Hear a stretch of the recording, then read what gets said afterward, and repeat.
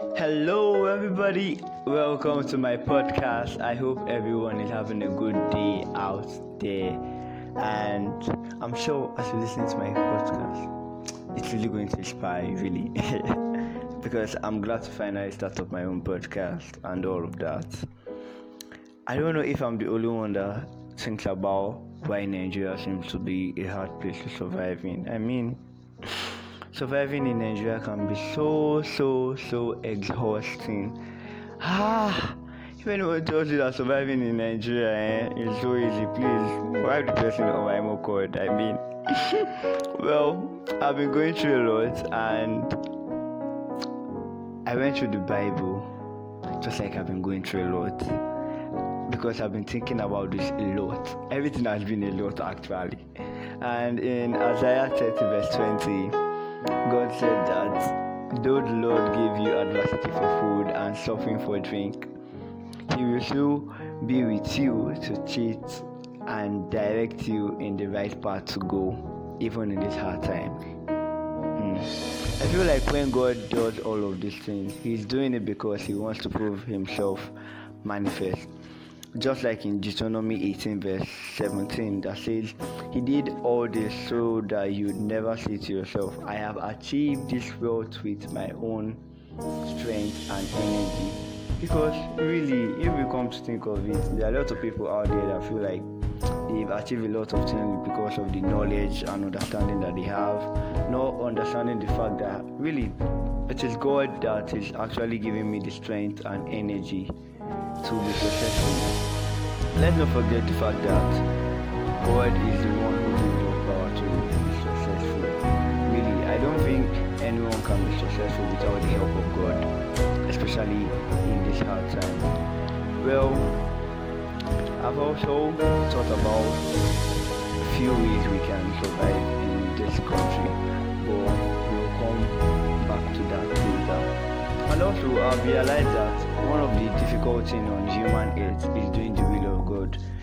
Really, doing the will of God in hard times can be so difficult.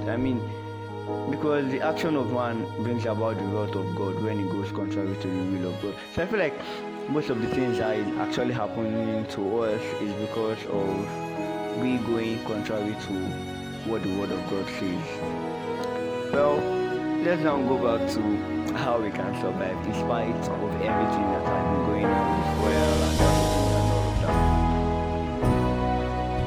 that. During hard times or adversity, they demand that we use our skills and experiences in this hard time, really. Which means that we have these talents that God has placed in us that can be profitable to us and our generations to come. Our results of talents will be proud of us. What is that gift that you have inside of you that you know will be profitable for you to use in this hard time? And also, another key point is that human relationship is part of the wealth we are all trying to acquire in this hard time. And let's not forget that relationships are very important. I usually hate the fact where people say, I don't like being around people, I don't like people. Like, what? There was even a friend of mine that was like, I don't need people to survive. And I'm like, wow, like, talk to me. You don't need people to survive. Because even God doesn't want any man to be an island. God did not even want man to be alone in the beginning. So, I feel God has placed us in a community, and we need people to grow in this community that we found ourselves in. And also, we should learn to be very generous in this hard time. Yes, people are saying, oh, more things are so expensive, but we should learn to give, because I feel like whatever we give still gets back to us at the end of the day. They say, give and it shall be given unto you.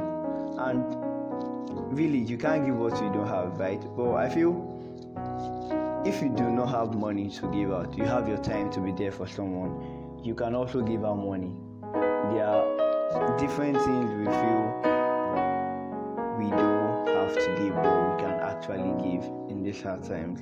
We have to give out our time, just try as much as possible to form this human relationship. Be a part of people that you know that can help in creating wealth with you. Relationship, very essential. And another thing that would help us in this hard time is that if we listen and obey God, we will be blessed with prosperity throughout our lives, and all our lives will be pleasant. All the years that we live on earth would be pleasant.